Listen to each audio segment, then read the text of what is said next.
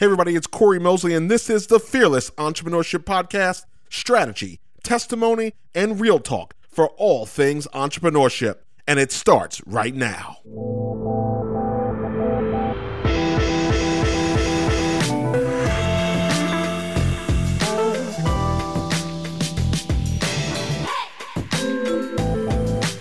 Hello, and welcome to another edition of the Fearless Entrepreneurship Podcast. I'm your host, Corey Mosley, and yes, you know what time it is. We're talking all things entrepreneurship, business growth, strategies, tips, tactics, stories. Maybe we'll make a few people cry, maybe not. Let's see what happens. I'm so thankful to have you here for another week and another show.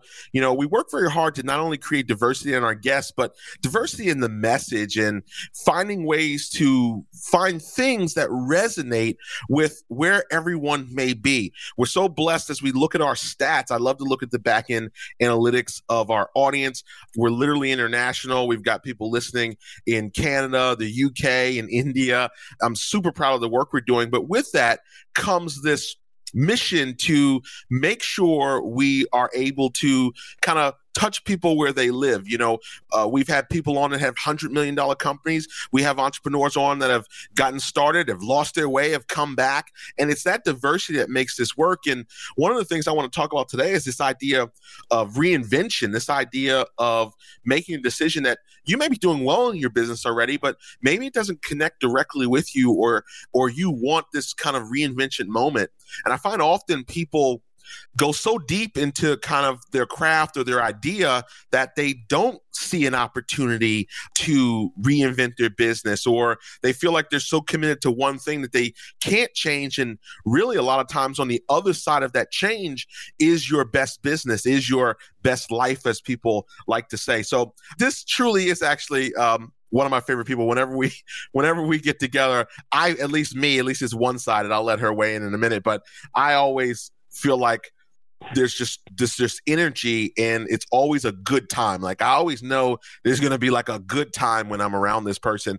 And the person I'm talking about is Mary Foley. She's the woman in charge at Bodacious Ventures. Now, Mary's known for her insights, her candidness, and humor, and you'll soon see that shortly. But she revs up women entrepreneurs with clarity, confidence, consistency, and community to generate the revenue they really want.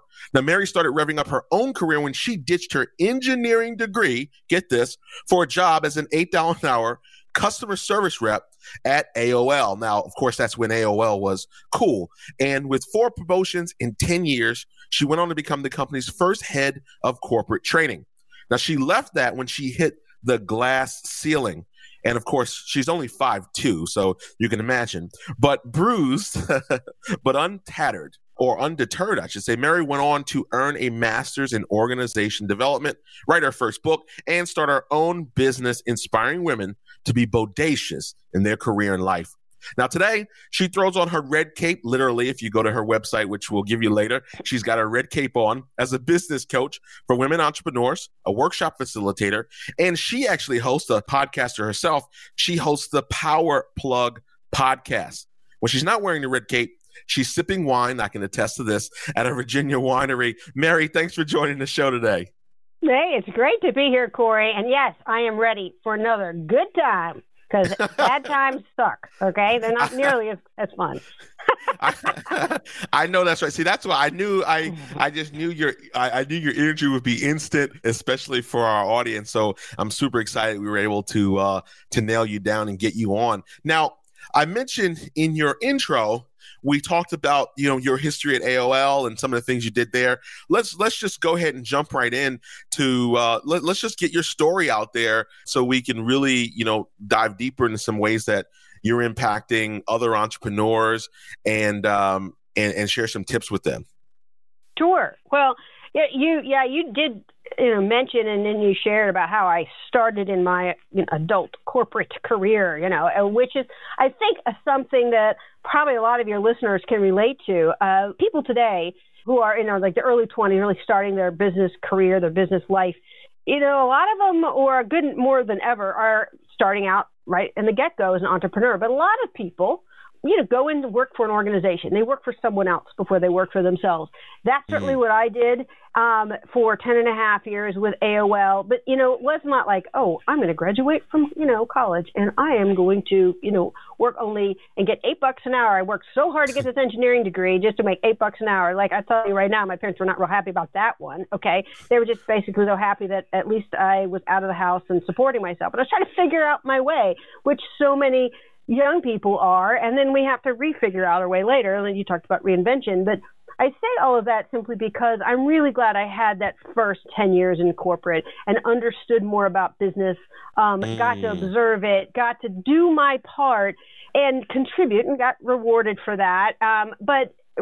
And got opportunities to do more. And really, I think a couple of big takeaways that I still take from that experience, went forward into my business, still tap into today, is this thing of if you don't add value to whoever your customer is and your client is, and being very clear who that is, it don't matter, right? I mean, if you don't, then I shouldn't be an employee and get paid. I shouldn't get a raise. None of us should get bonuses. None of us. It's about a value that's added out in the marketplace and then getting rewarded. And even as an $8 an hour customer service rep, and like 60, 70, 80 times a day, incoming calls would come in. I did this for over a year too. It wasn't just like, 6 weeks and I got promoted. No, right. Nobody had any idea AOL was going to be the big hit that it was then. In fact, actually the name of the company wasn't even AOL then. It was called Quantum Computer Services. And it's the same company, got renamed. And story behind that, Steve Case, who was one of the original founders and was the CEO there most of the time that I was there, and known for bringing AOL up to this huge brand worldwide. But if I dial back, it was simply $8 an hour. I'm getting 60 to 70 calls coming in, and I was trying to get them hooked up to this thing called online services. And they had a computer, and they had software, and they had this thing called a modem, which I didn't understand. They had, and how do I describe that? Just using and work through that problem over the phone, and that is not a challenge in of itself. You can get into communication skills and such on that one. But if you think about from a business point of view, I actually felt incredibly linchpin and added value for this company, because they get to have all the marketing and all the pieces to get into a customer's hands for them to be a customer. But if they can't get signed on, technically, if they can't actually make it work, you don't have a customer. And so, I felt kind of important. But I think that also how do you deal with complaints? People don't call to say, oh, I just want to call and tell you how fantastic you are doing. No, they call it a complaint. They call it with a problem, right? So fundamentally, in all of our businesses, we are solving a problem. And it has to be urgent enough, and it has to be hurting enough, or it has to be something where people go, I got to get this solved. And so, so to be able to deal with on an ongoing basis problems, frustration that people have, and frustrated people, angry people sometimes, and then change that from all those emotions and their problem to then solving that problem and helping them shift and be happy. I really felt like I was on the front lines of that, and that has helped inform me today. So when I'm helping solving women entrepreneurs and their problem, I kick in some of my engineering background and the training and the skills and the analytics. Yes. I kick in the strategy and the business strategy I've learned since then. I didn't get that in my engineering degree, by the way, and that takes some experience. But I also kick in, and I always remember there's a human being involved in all of this, and they have emotions around it. About getting that problem solved. Sometimes it's just frustration to relief.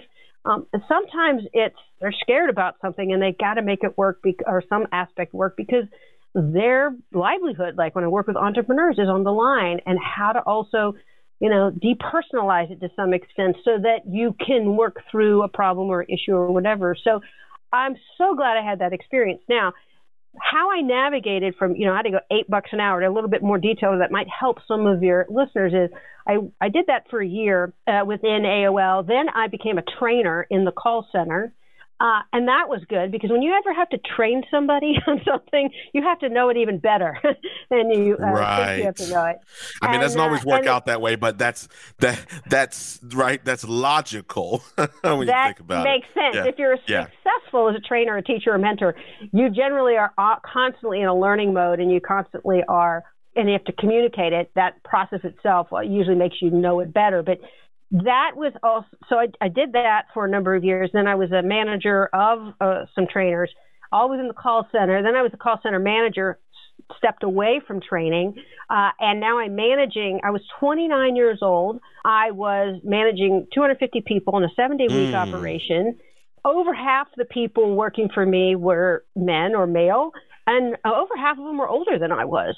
And I learned a lot in that situation because we grew the call center in that time that I was in that role from 70 people to 250. So we had this hyper growth happen, which has its own organizational challenges. It's because the business was growing so much and the customers demanded it. So that was good problem. It's still a problem or challenge.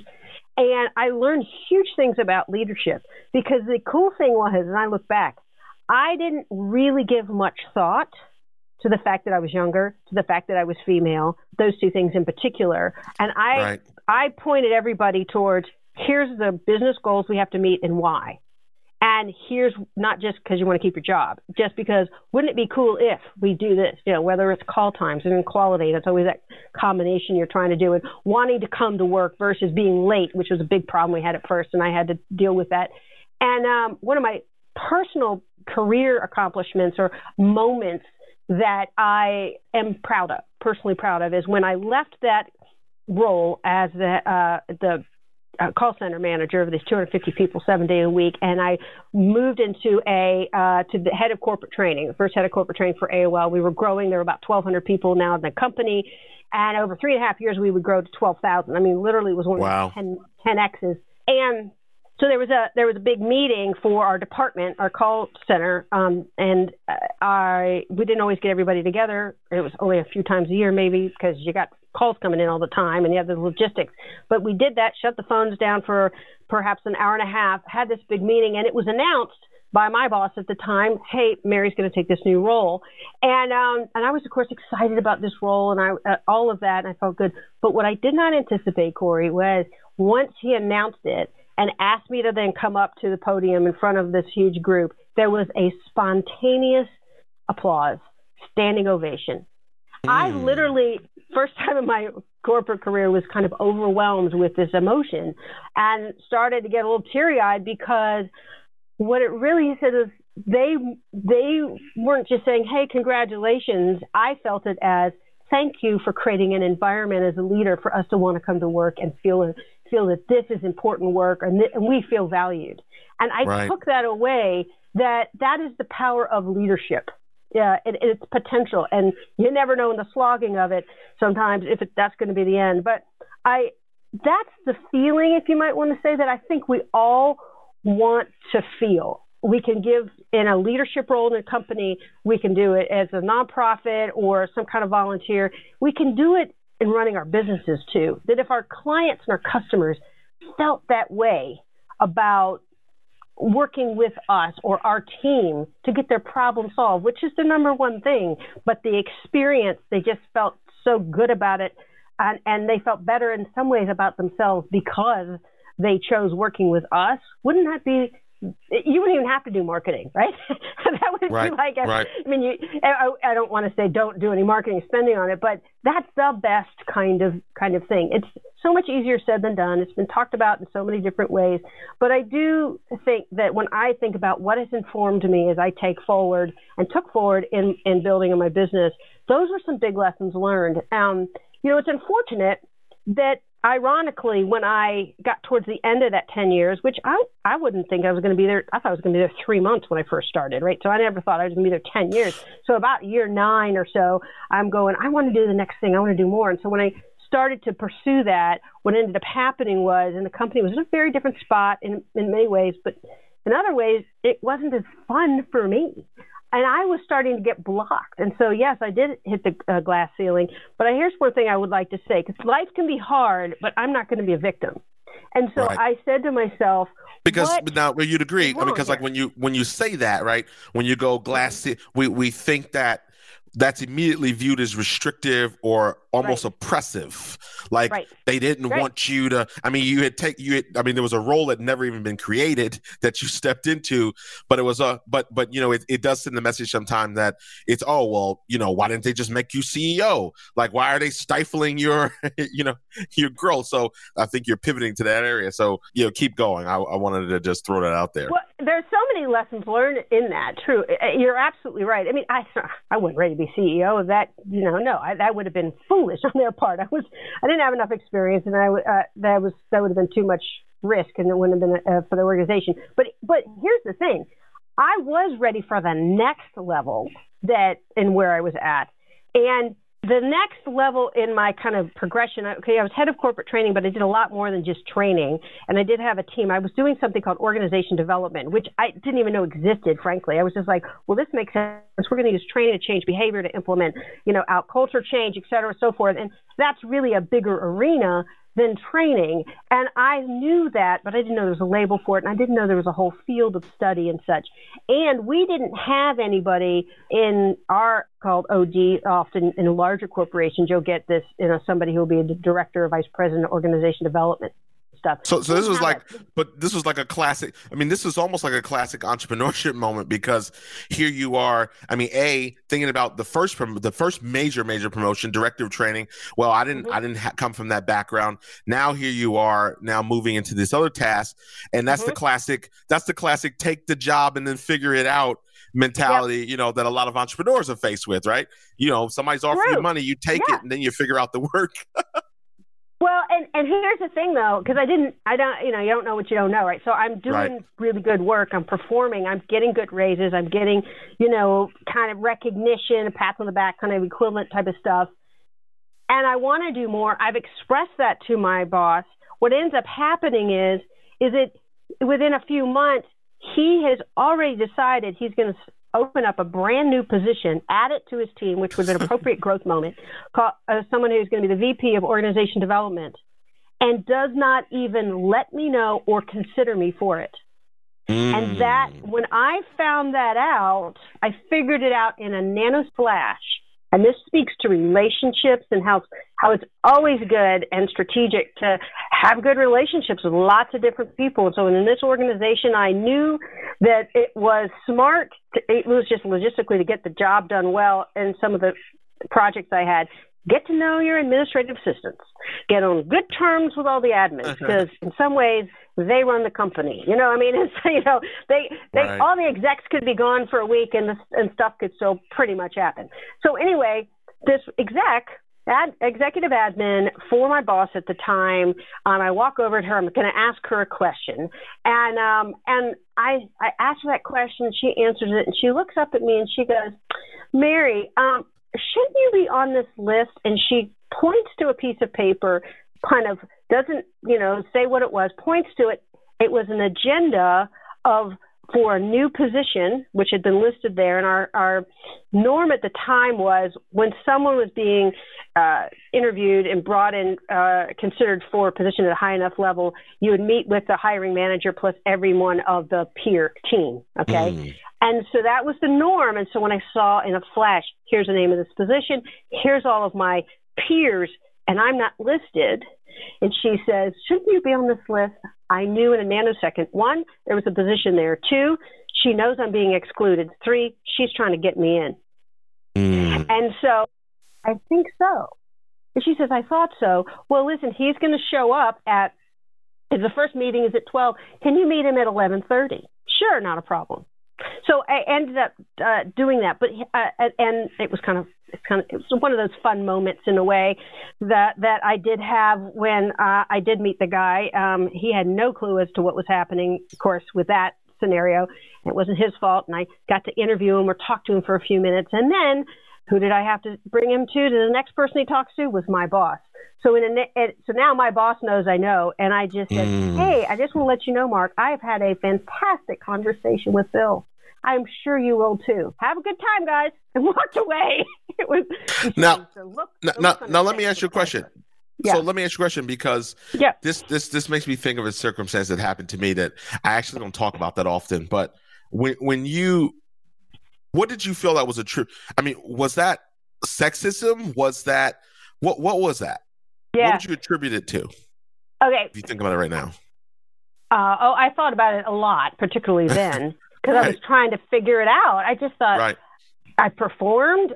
We have a good relationship. You've even said to me, my boss had said to me, wherever you want to go in this organization, I want to help you. You know, and he said all those signals. And until that moment, I didn't see a problem. And when I asked him, and I told him, I really want to do the next thing, Mark, what would it take? You know, what in your mind do I need to do more of? He couldn't answer the question like a nanosecond, right? He couldn't answer it. He goes, I'll get back to you. And I thought to myself, you don't have an answer. We've worked together how long? Something's up. So I came to the conclusion over time, Corey, that it wasn't my performance. Might have been some that I was female. He was more comfortable with guys, communication-wise. He just was. And I wouldn't call it sexist as much as his own emotional comfort. And I think I wasn't HR credentialed. But here's the bigger thing. We would be in staff meetings, and I would agree, and sometimes I wouldn't agree. I would have reasonable, like, what about this instead? Or how we've considered this. You weren't a yes person. He wanted a yes man. Yeah. He wanted a yes man more than anything else. He was emotionally comfortable with that. And I think he figured out, I'm not going to get that with her. Because I'm going to tell you when and it's listening to other people's stories, it triggers things for me, and even in a way that I don't talk about them. I find myself now through this process almost sharing more than I believe I ever shared in different ways. And ironically, I think you did this to me before at a meeting that we were at a month ago. I remember. Yeah. Where you made a point, and then that brought back a story I never tell. And when you were saying this, it made me think of this is probably 2002. I'm super young at the time. I'm 22, but I'm making a lot of money, and I'm a manager inside this organization. And it was customary that now I'm the only brown person in management across probably 15 or 20 managers. And it was customary that at the end of the year, as a celebratory thing for the success of the organization, that everyone went to the country club in Greenwich, Connecticut, of the owner. And and I realized it came out after the fact that I was not invited to that lunch. And I was the only manager not invited to that lunch. So the excuse was given. I think it was one other guy that was excluded who happened to be Asian. So oddly enough, and the excuse was given that there was some space and tenure, and I mean it was a bullshit answer, to be honest with you. Right.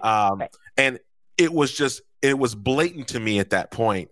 So that's why I asked, because it triggered me when you said, just left off, obviously had all the qualifications to participate or be considered, but just blatantly left off. Like that was blatantly a statement like, we can't have your kind at the country club. And it was just one of those moments, and it changed. And I think that's where you're going as we get to your evolution. It was a change moment for me about being there, working for that organization, making them millions and millions of dollars. While I mean, I'm being paid, so I'm not saying I'm not being paid, but certainly the equitable exchange there is far greater on their end for the work that I'm doing than what I'm receiving. And that was a change point moment for me to start thinking about where I go next. So is that similar for you? Absolutely. Yeah. And I think it shows the power of real recognition. And obviously also compensation as part of that recognition. But what's interesting is that you didn't make any more or any less whether or not you went to that lunch. That's correct. But it changed how you saw the organization and the individuals, in particular your boss, because he made that ultimate decision and didn't fight for me or anything like that. And I still remember to this day when I continued to, at the moment where we went through this process where now my boss knows I know, He still doesn't address it with me. He still doesn't invite me to, all right, I'll interview you. Doesn't do any of that. Hires this guy who then, now I have to make choices as to, am I going to stay? If I am, how I'm going to deal with this, right? And so about 2 to 3 weeks after this new guy, who is my now boss, by the way, too. All right, so now I got a layer in between. The new guy that got hired over you became your new boss. Yeah, he also came being a boss for the position. And I think one thing that I'll throw in there is that I was very aware of the fact, and his name happened to be Bill, and just so you know, I have a Bill in my life. His mother happens that's a different Bill. Anyway, a lot of guys named Bill. So this Bill, he came from another company. He came from outside the area. He had no clue. That this thing had happened. It was not his fault.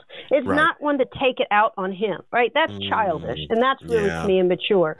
But about 2 or 3 weeks after he started, so I did let him know that I laid the law down a little bit with Bill about, I've been doing this job for a lot, so I really don't want to be told what to do all the time. I'm happy to take your input, but I'm sure he was like, in the Mary Foley way. In the Mary Foley way, which is clear and firm, and I won't be, using the B word, but I could pull it out if need be. We just don't need to start there, because if you're a reasonable person, you might get this, okay? And I thought Bill was reasonable. You've not given me evidence thus far that you're not. But that was with him. But a couple of weeks later, I had my annual performance review. Now, because, 99% of that time I had worked for my boss's boss, and so he did my performance review. And I have to tell you, I knew it was not going to change the outcome, because the outcome had already happened. This guy had already been, hired. I still took the moment, and I think this is where I started to express my dissatisfaction or the impact that this made, which, we can express it in words. We also express it in our behavior, like you probably did and I did, but I got a chance to tell him that I was really disappointed that I wasn't even given an opportunity for the position, given all the performance and things that I had already done for him. And in some ways, I don't think he calculated that I would probably call him on it. And by the way, I wasn't, and so he's probably going, and in some ways it probably validated, see, this is why I'm not going to get a yes man or a yes woman from her, because look, now she's even bringing it up. But what it did for me was, on a bigger scale of my career, now that I had navigated that and kind of figured that out, I said to me, there's some things I learned. I needed to be a bit more strategic and what I did and how I communicated my strategic value, which is a lesson that I continued to take forward for my business, and that I, as a business owner and as an entrepreneur, I help other women do that as well, and the language. But in the moment, I'm going, what do I want to do now with my career? Because I can't go in the direction I want to go here, at least with this guy. So I looked at other parts of the company. I did kind of have informal interviews. I had the president of the technology division who couldn't believe this was my situation. He's like, wait a minute, I thought this new guy was working for you. I'm like, nope, here's what went down. And he goes, you let me know, I'll create a position for you. Now, I never went in that direction, but that just shows one person in an organization, usually your manager, usually your supervisor, whoever's, immediate leadership above you, can make or break someone. But here's what happened.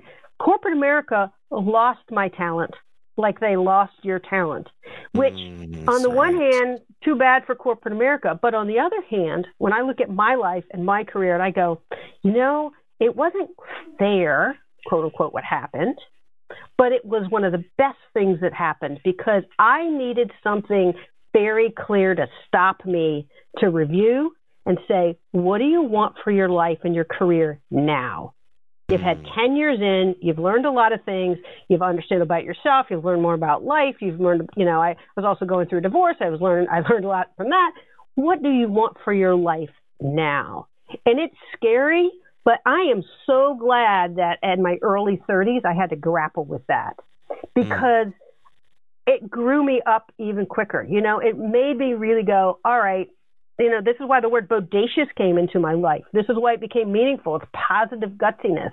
What do you want now? And I think that when it comes to business reinvention, which you mentioned before, I needed to ask that same question. What do I want for my business and my life now? About 10, 12, 15 years into then that next phase of my life and of my career. And not to be afraid of asking that big question and pivot. And it's not out of shame, and it's not. Let's talk about that for a second. Yeah. Yeah. Let's talk about that for a second. So, because when I'm going to say I've known you, I'm going to say 6 years-ish, somewhere in that area, and know you more, probably significantly more in the last 18 months, I would probably say. And perception was, obviously, you were a fellow speaker in the speaker ecosystem, and were known to be a great facilitator and those things in the traditional sense, right? In the marketplace, who can give us a motivational speech about X, Y, and Z? Great, you're on the list. And I don't know the timeline. I'll let you tell the timeline, but it seems somewhere within the last 24 months ish. Or so, I'll let you clarify in a second, that it really became, I'm not going to be in that hustle and grind kind of situation, because I mean, anybody who's ever been in the speaking space and actually gotten paid to be in the speaking space, it's, a meeting planner, somebody, they could be looking at 30, 40, 50 candidates. And, you're all trying to have, our kind of thing that stands out. So at some point though, you had been running this business, you were speaking, you were doing events, you were doing facilitations. But you said, I want to kind of do it this way. Talk about that evolution and that light bulb moment of what maybe that driver was to say, hey, I'm gonna change it up a little bit, and what that meant for your business. Sure. So when to give a little background as to what led up to then that change and that pivot was, so I left AOL. I went to grad school, as you had shared in the very beginning, and I got my master's in organization development because I realized there was this field. And I'm like, I have an undergrad degree. It's in engineering. It has nothing to do with human behavior directly. So let me get this master's. And it put me on the track to get my master's and learn a business from kind of more of a people behavior point of view academically, and give me some creds. And frankly, it was a good moment in my life as I was transitioning from one big decade of my life to now what's next. I was just going to school, and it was kind of this luxury because I could, just kind of put my brain and time into that and absorb and process what I had just been through in the last 10 years.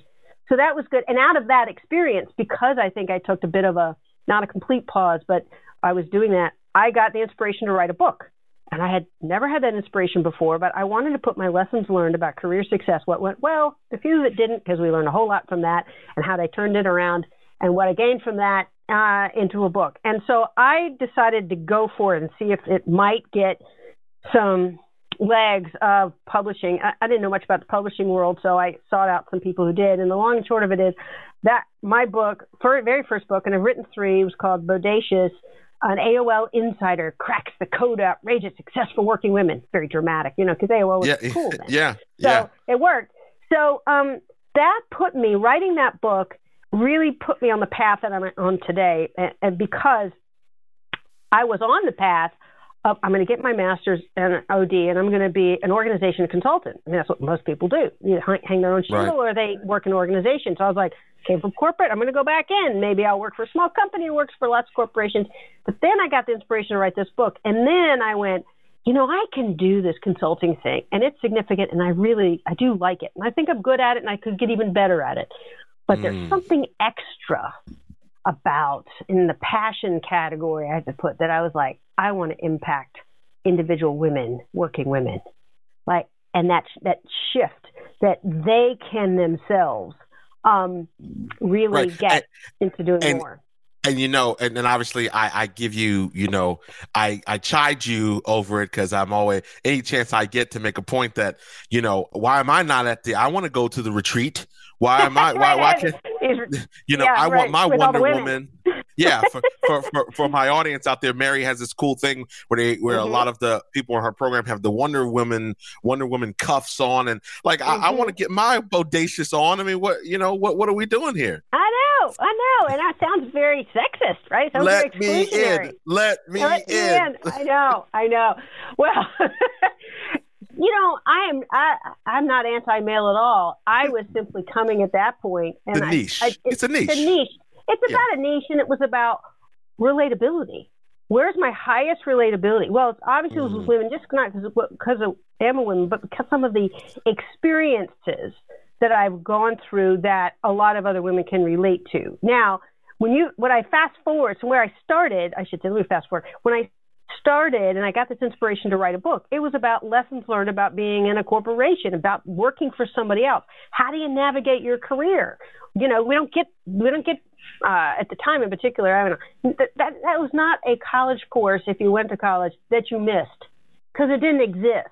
And even if it did exist, how to navigate your career, you wouldn't get it anyway, because you haven't been in the organization, right? So today, I think there's a little bit more about that to prepare young women and young men with that. But I wanted to really pass on my lessons learned to help them shorten that learning curve. And I had been personally impacted by really powerful keynote speakers and people that within 45 to 60 minutes who can give you aha moments and help shift your understanding of something and some practical takeaways.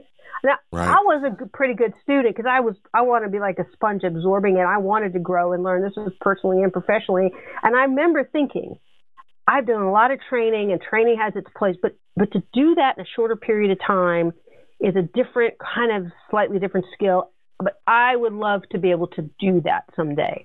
I just didn't know I was kind of collecting material along the way to be able to do that one day, right? Right. So when I got to know, fast forward, I'm out of AOL. I've done this master's degree, and then I got a New York City publisher and that said, yes, write this book. And so I wrote this book called Bodacious. I knew that writing for me was a more internal, introverted way for me to creatively process and figure out, kind of package the information, sort through it, and the stories and such. But it came alive in person. It came alive in front of a group and on stage. And so I sought to gain those skills, take my training skills and some of those platform skills, public speaking skills, which, a lot of people do have, but when you want to be a keynoter that really has impact, there's some additional things you've got to learn. So I put myself on that path. Technique. Yeah. And that's what people miss. They take away the craft. They think, oh, I'm a vice president of business development. I know how to speak to people. And they think that makes them a good speaker or a keynote. And people miss the craft of when to put story, how to put story, how to use tonality. So many people forget that, and they get up and talk, and then I say to people, I say, if the best thing somebody's got for you is that was very informative, you didn't kill it. That's right. Yes, nice job. I was very informative. Yeah, that was very informative information you had there. Yeah, that's not really what an effective keynote speaker is looking for. No, that's not the impact, right? Yeah. It's not, because we take action. We make change in our lives when we are from emotion first, and then kind of all the knowledge, justifies it or informs us maybe more the specifics of that action. But the taking action itself, the thinking of something, actually really considering it differently, is an emotional response. And you're right about the craft. And it is when we get moved, whether it's a movie, but let's just say from a keynote speaker, since we're talking about that, if you listen to anyone and you watch them as well, a video or in live, and you feel something change in yourself. You get excited, you feel motivated, and yes, you take the information, you want to do something, it's made some difference in that moment that you're going to take forward. Then what you have done is you have experienced someone who is really good in the craft of that communication, and you've just absorbed it, and you didn't process. Because you don't have to what really happened? Well, first they had a really good opening, and then they did this, and then they did this, and then you just experienced it, and it felt really good, and you got what you needed. I'll just throw this in there. If anybody's thinking about speaking, and this is one time when I felt really, really, good.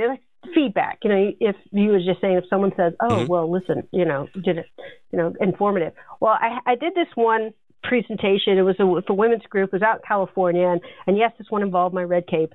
And there was a gal, you always get there early, and I was setting up, and there's a gal who came up to me. She was so excited. She was, I really want to be a motivational speaker today, too. I've been, and thank you so much for coming here. And she was really excited, and she just wanted to connect with me, right? And I was trying to encourage her and stuff. And so I said, well, great. I said, that's good. And she goes, is there any way I can help you or anything? And I was like, well, if you want to, when I get done, come back and help me a little bit with these books and this book signing. Even though I had somebody there, it'd be fine. And so she says, okay. So I do the whole presentation. We get done, talk to some people. I'm in the back of the room, and she comes up to me. She can't wait to tell me. She goes, well, I want you to know, I was sitting when you were presenting. The woman next to me leaned over and said to me, oh, I could do that. Watching me, she said, oh, I could do that. And I want you to know, I told her, I don't think so. She's picking up for me. And she goes, because she wants to tell me that, like, I stuck up for you, Mary. And I smiled. I laughed and I smiled. And I said, well, here's two things I want you to take away since you want to be a keynote speaker. I said, you know what? And I know that it takes a lot more to make it look that easy. All right? I said, so here's the good news. The good news is she thinks it's easy. And she was, and hopefully, if she thought it was easy, that she might pursue it too. She might consider it. But you and I know that it takes a lot of work to make it look that easy.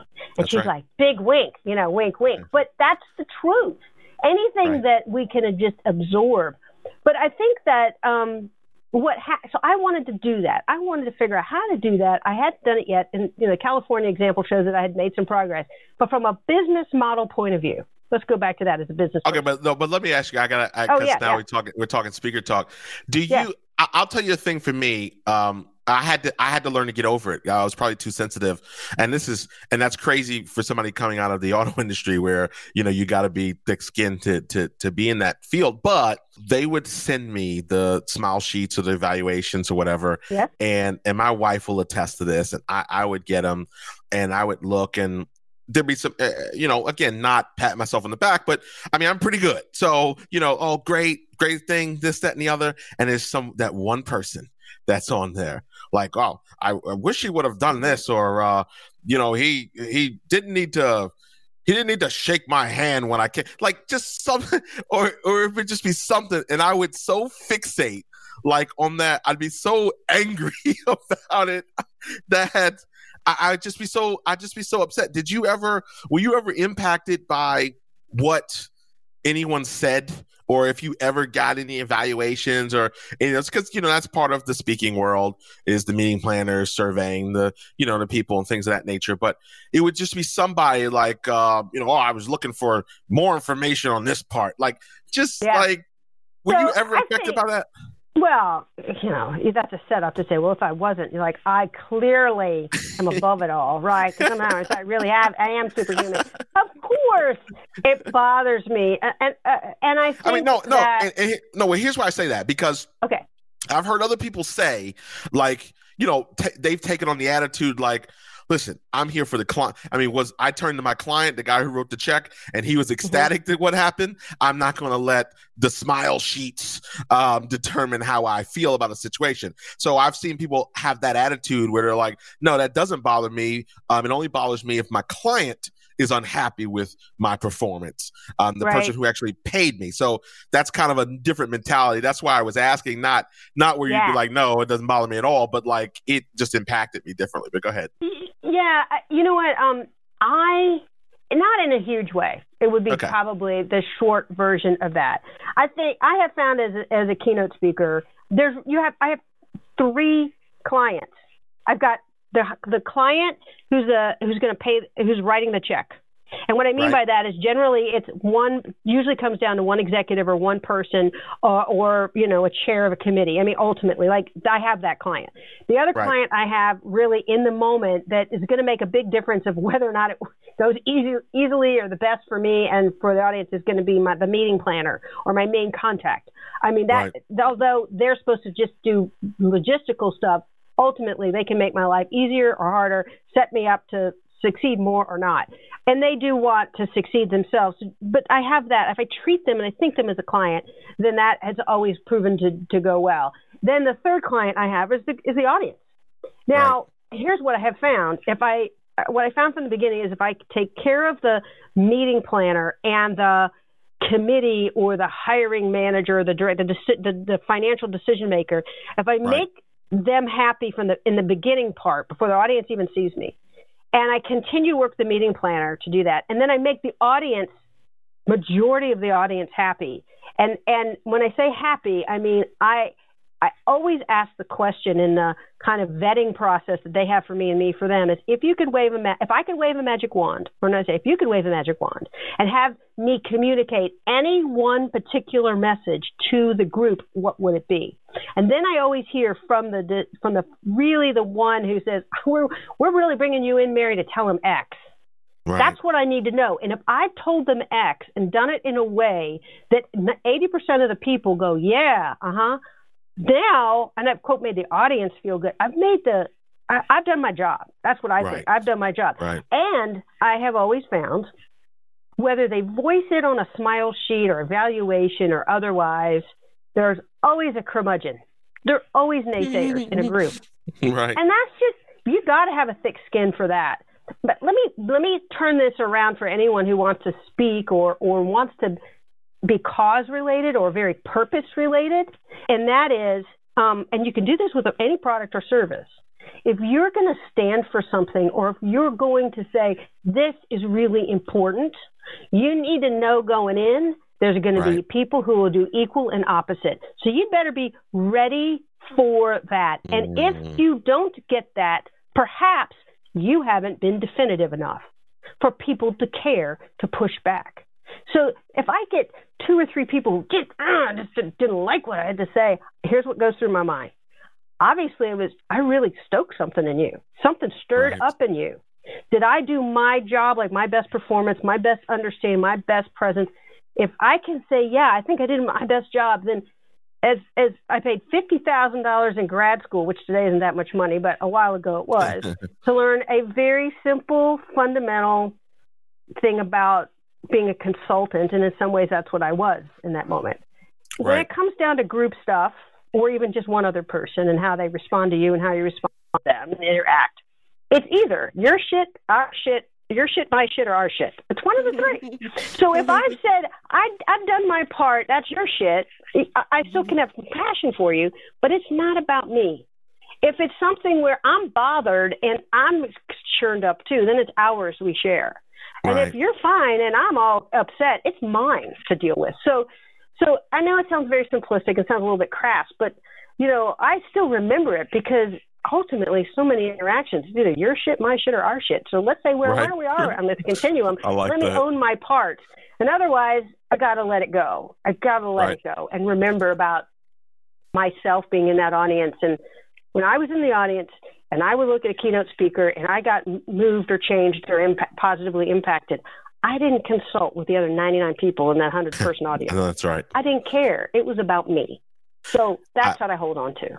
So Grant Cardone, one of the things that he talks about is his response to a hater is, and you talked about this in a more sophisticated way, but his position is, hey, what did you give up on?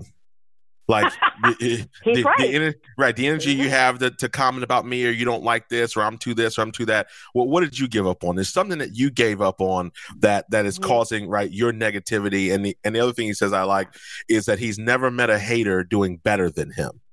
So people don't hate down; they hate up, right? Yeah. So that woman in the audience, I can do that. That was hate because she's not doing it, right? No one's paying her to be there. She paid to be in the audience or for whatever brought her there today. So it was 2 things. So 2 things I want to ask you before we get to some trivia and some fun stuff is, number one, I joke with you about being focused on women entrepreneurs. What advice do you give somebody? Because it's very default for business owners, and you see this with the people you work with, I'm sure, to go, because it took all courage and strategy to basically block out an audience. And what I mean by that is, of course, you could help men. You could help all types of entrepreneurs. You chose that niche. What advice do you give somebody who is faced with that default of, well, my product could help everybody. My service could help everybody. What advice do you give them to help them get in that mindset that you may need to be more hyper-focused to be ultimately more successful? Well, first is that it feels very counterintuitive to narrow your scope. Right. But the reality is that, particularly when you're first starting out, and you have to get momentum. You have to somehow figure out how to get traction somewhere in the marketplace. And if you're a solopreneur, even if you have a team of, I don't even care if you have a team of a couple hundred, you have to get traction to get started. If you don't get traction and you can get started and get enough customers, enough clients in that narrow thing, then because you've got to get revenue coming in. You've got to get the cash flow. Even when you get, even if you have funding, there's a point in time you got to pay that back. You've got to get the engine running and working. If you go too wide, you're going to disperse time, money, energy, and effort. Right. And it's like if it's not a drop in the ocean, I don't care if you're a drop in a bathtub, it's still too big. I mean, you have to do that. And here's the reason I know for myself, I resisted this some until I got even more narrow, because I went from women, yes, working women, and then I played a long time in the space of women working for others and working for themselves. But here's the thing. And then I finally, 5 years ago I made a switch and said, women in corporate America, you're going to have to fend for yourself, because I'm going to focus exclusively on women entrepreneurs. And even within women entrepreneurs, I narrowed it even further to women entrepreneurs who are in their first several years, or if they've been longer, they're pivoting so they feel like it's new again. They've gotten some success, but they really haven't hit the revenue success that they believe they have potential for. They're frustrated. They're a bit burnt out. They feel a little bit stupid because they haven't gotten maybe far enough, yet. And I even took the guts to say, I'm going to make my sweetest spot. Therefore, that's why I like to call it versus my target audience. I like to call it sweet spot, because it's not like a target, like I got a gun or something or anything. But anyway, so I go, my sweetest spot is women entrepreneurs that are just like I just described in Central Virginia, who are probably between 40 and 65 years old. Wow. Now, when I know that, and I also know this other psychographic about her, my ideal, I call her Liz, because I gave her a name, I gave her a face, I've gotten attributes around her, and she's positive, she's a can-do, she's kind of one like, all right, life isn't easy, but hey, I got a lot of life experience, I can keep going. I don't want a naysayer, even though you can be down. I want someone who's like, let's figure out problems. This is doable. You don't have to be happy all the time, but you have to have an overall positive orientation, which means she probably feels pretty good about herself. She doesn't have to feel like a superstar. She'd like to feel more Wonder Woman, and so when I know that, and I say that's whom I'm looking for, that's whom I can best serve, that's whom I can have the most impact. Now I can not only design something that's going to connect with her in terms of my coaching. And I have this newer thing called the Rev Up Society, which is a women's entrepreneur business group, all right, that has, I know exactly the kind of problems I'm solving for her, not just problems, and I'm coming up with the solutions of how to approach that. Then I'm bouncing them off of them, whether they're current clients or not. I'm refining what those solutions look like. Then I'm coming back to them and I'm saying, how about this? And I'm going, and so I am designing something so much that connects with them, and I can now spot, and I go, where can I find more Liz's? Because that's her name, right? Her name is Naya. I go, where can I find her? And now when I start looking at marketing opportunities, promotional opportunities, all kinds of reach-out opportunities, I call them revenue-generating activities. Right. I can make smarter decisions about my time, my money, my energy. And guess what? Yes. I'm a business owner. If I want to, I could say, you know what, Liz and I are doing great. I've got this, and now I'm going to expand that. And I'm going to do something over here for Larry, all right? But the point is, once you have something with traction and it's working and you've really figured it out and keep honing it, then correct. Then try a branch, or try something new, and don't go wholeheartedly.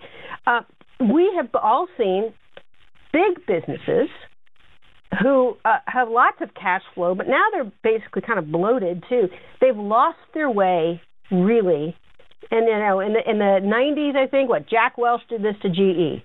We're going to get rid of all the business units that we're not one or two in the marketplace, and we're going to double down because we're going to do one or two.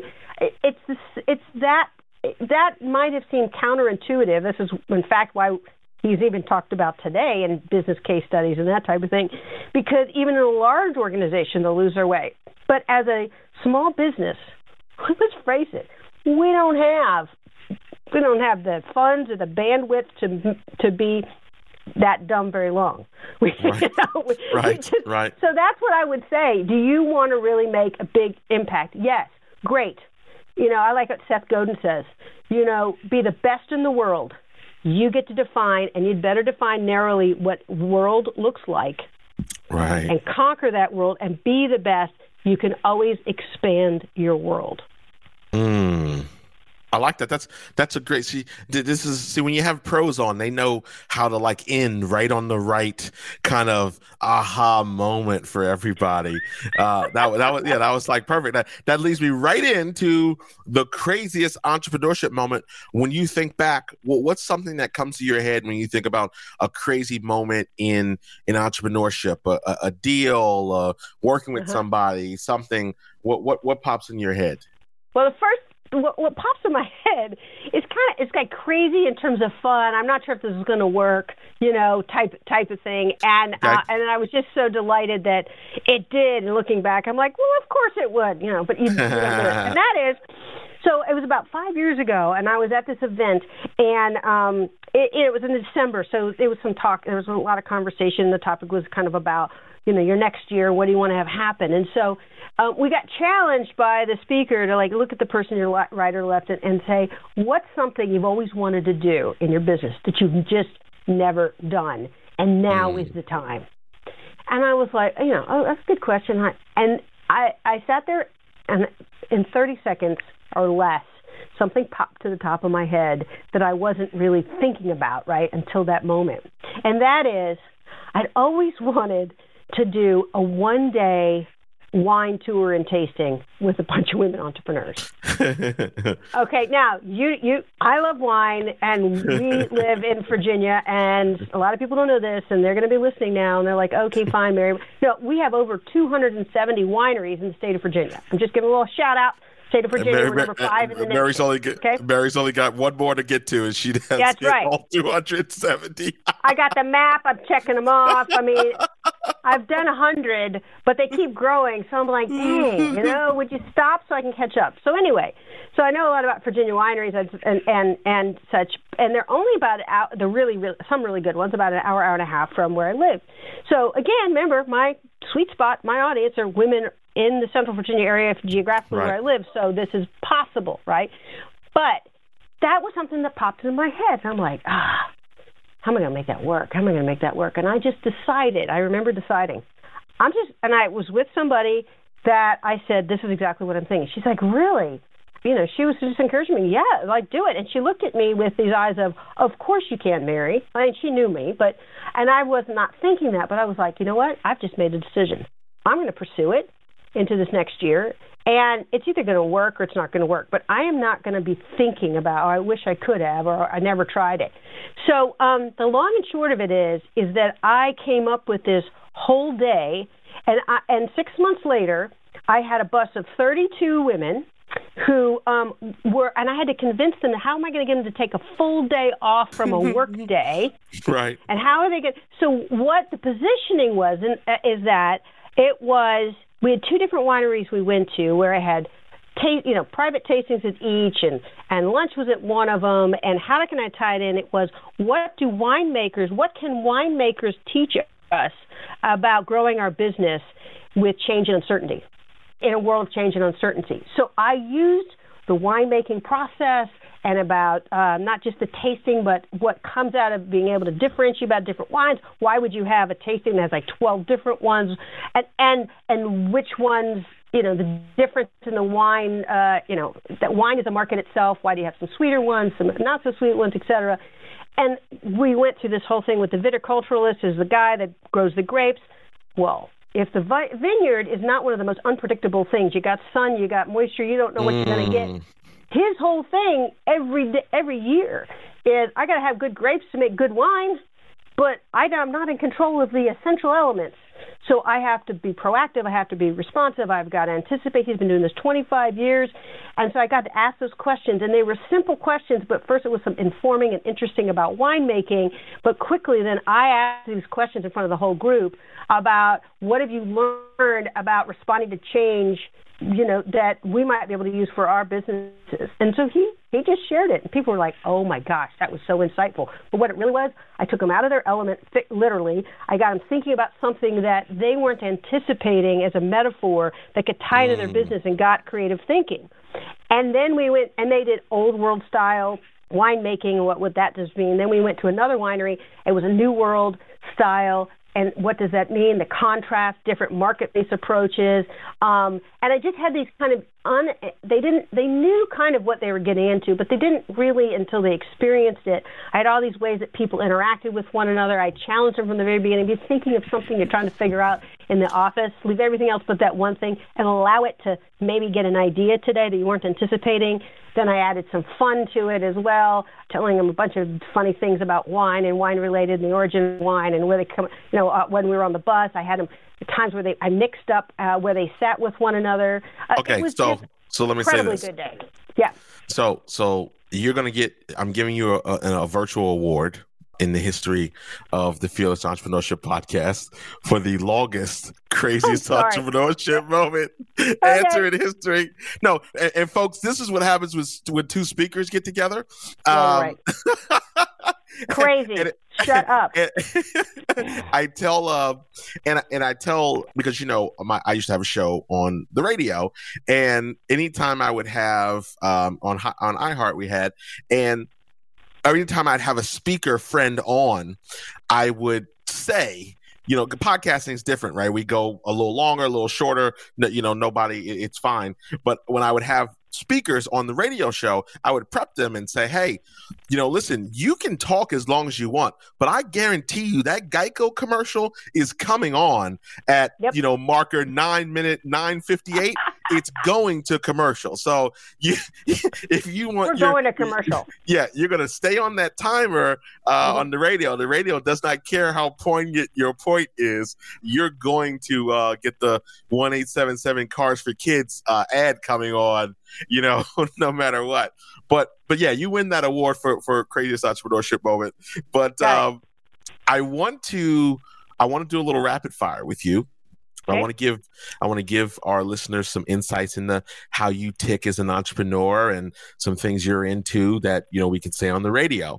I want the first answer that comes to your head, so don't overthink it. Okay. Are you ready? Yep, I'm sitting down. Okay.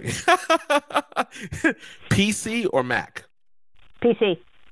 What's your favorite? I did not know that about you. I'm taken aback. We're gonna have to. Apple, if you're listening, let's get Mary Foley on board right away. What's your favorite credit card right now to run your business? Visa. Visa. Is it a particular brand? Like you're like a Capital One person or Chase? It's a Chase. It's okay. United. I get a lot of points. Gotcha. Physical planner or digital planner? Both.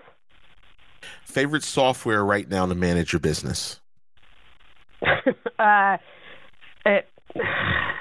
can't live without it. If it was broken, you'd have a problem. Google Calendar. Google Calendar.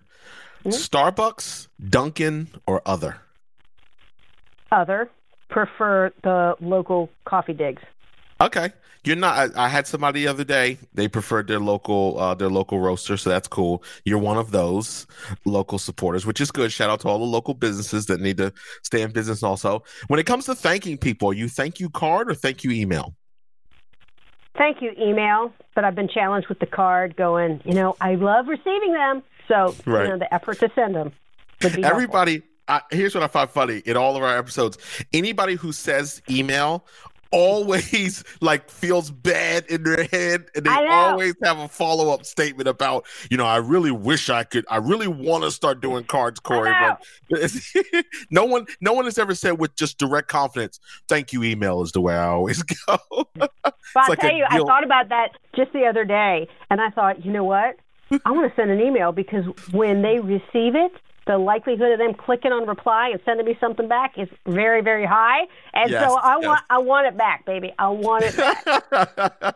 When it comes to learning and reading, are you hardcover, tablet, or audiobook? Hardcover.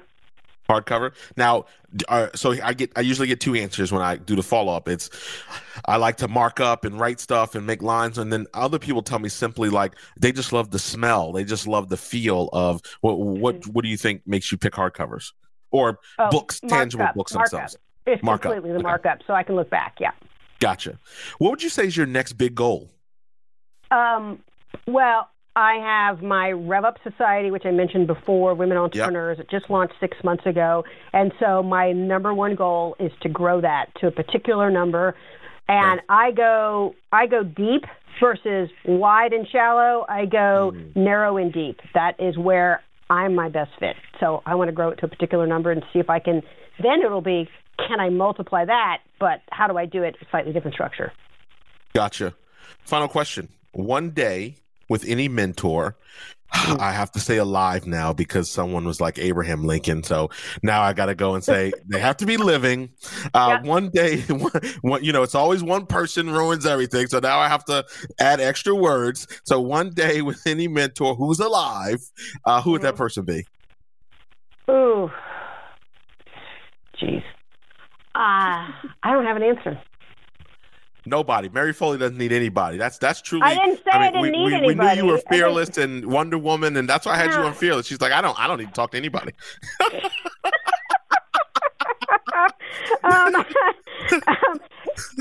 think I will say one woman that came to my mind is Sarah Blakey, who with Spanx. Okay. Yeah.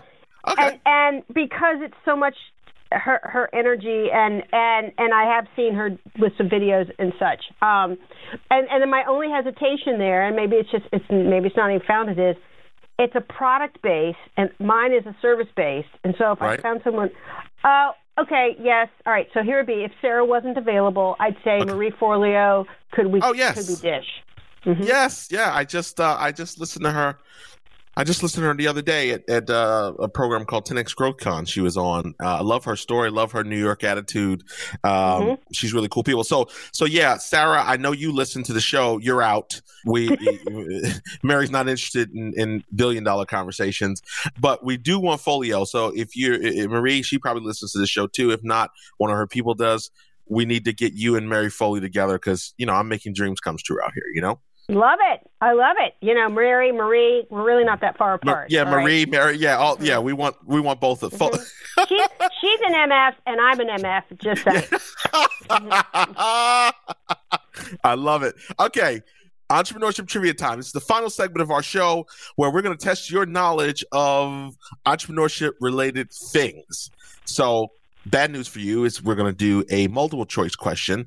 So when we do true false, of course, you get 50-50 chance. But when we do multiple choice, you have a 33% chance of getting right. So we need to decide right now if Mary Foley is going to join the Hall of Shame or the Hall of Fame for getting the trivia question right. Are you ready?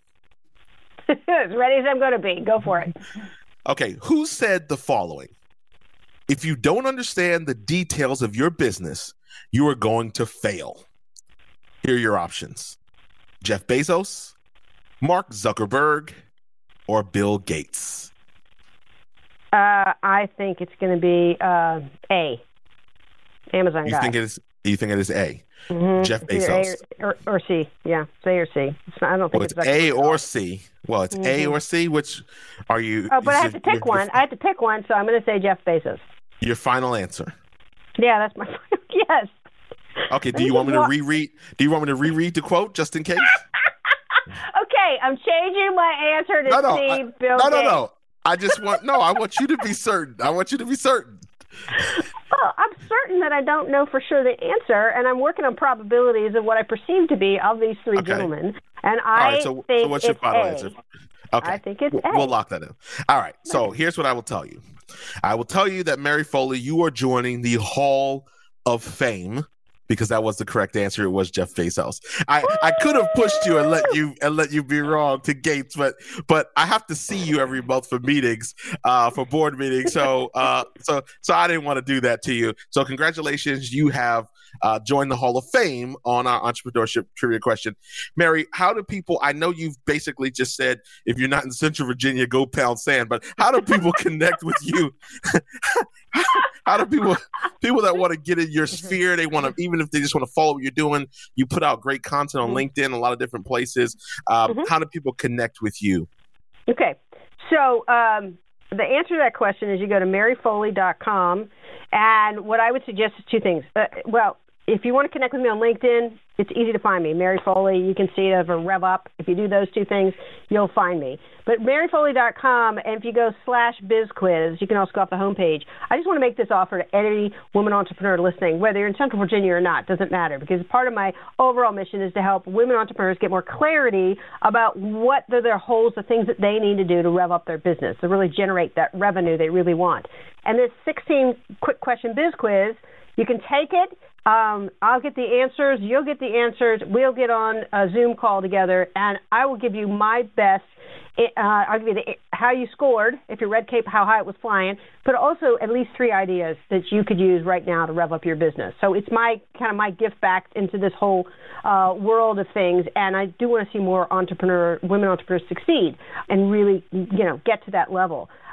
That being said, you just said, only women in Central Virginia. That's my sweetest spot. Absolutely. I'm not going to make any apologies for that one. However, I've had women from Florida, from other parts outside of Central Virginia, come to my retreats and are interested. One gal spends half her time in New Orleans, half her time in Central Virginia. So if I like to call those individuals whom I may not be in the sweetest spot, but they can come along. They're called come-alongs. It's like saying, I might not be directly reaching out to you and saying for sure, but you want to, you can benefit from what I'm doing, help solve your problem. We seem to be a good fit. Yeah, you can come along. And that's the difference between focusing to market or reach out specifically to, let's say, women in Philadelphia versus the women in Philadelphia listening to your show going, I want to talk to Mary. And I'd say, come on, come along. Let's at least have a conversation, and let's see if I can help you in at least that 1 hour. And if great, that's all you need, and that's helpful, great. If you're like, I'd like to get a little closer, well, we can have a conversation more about that too. So that's how I'm trying to be my best in the world. And I think that's awesome. And listen, I recommend everybody, take that quiz, go through the assessment. And then let me give the men a little trick here. Still go to Mary Foley's website. And all you got to do, if you're Larry, put in Leslie. If you're Mike, put in Mickey. If your name's George, put in Gail. She'll still call you. By the time you get on the call, it'll be too late. She's gonna have to give you her best hour of stuff. I will. So I will. That's my secret. Mary, I thank you for joining the show. Thank you so much. It's been fun. And if you want tips, tactics, and strategies to build your business, you know what you got to do. You got to join my email list. Head on over to CoreyMosley.com and get signed up today. Also, however you're listening to this podcast, whether you're on Google CarPlay, you're on Spotify, you're on iHeartRadio, all the places we stream out to, I want to make sure you're in the know when we drop new episodes. So subscribe on your favorite platform, love your reviews, and always welcome your comments. This has been another edition of the Fearless Entrepreneurship Podcast. I'm Corey Mosley, and I'll see you next week.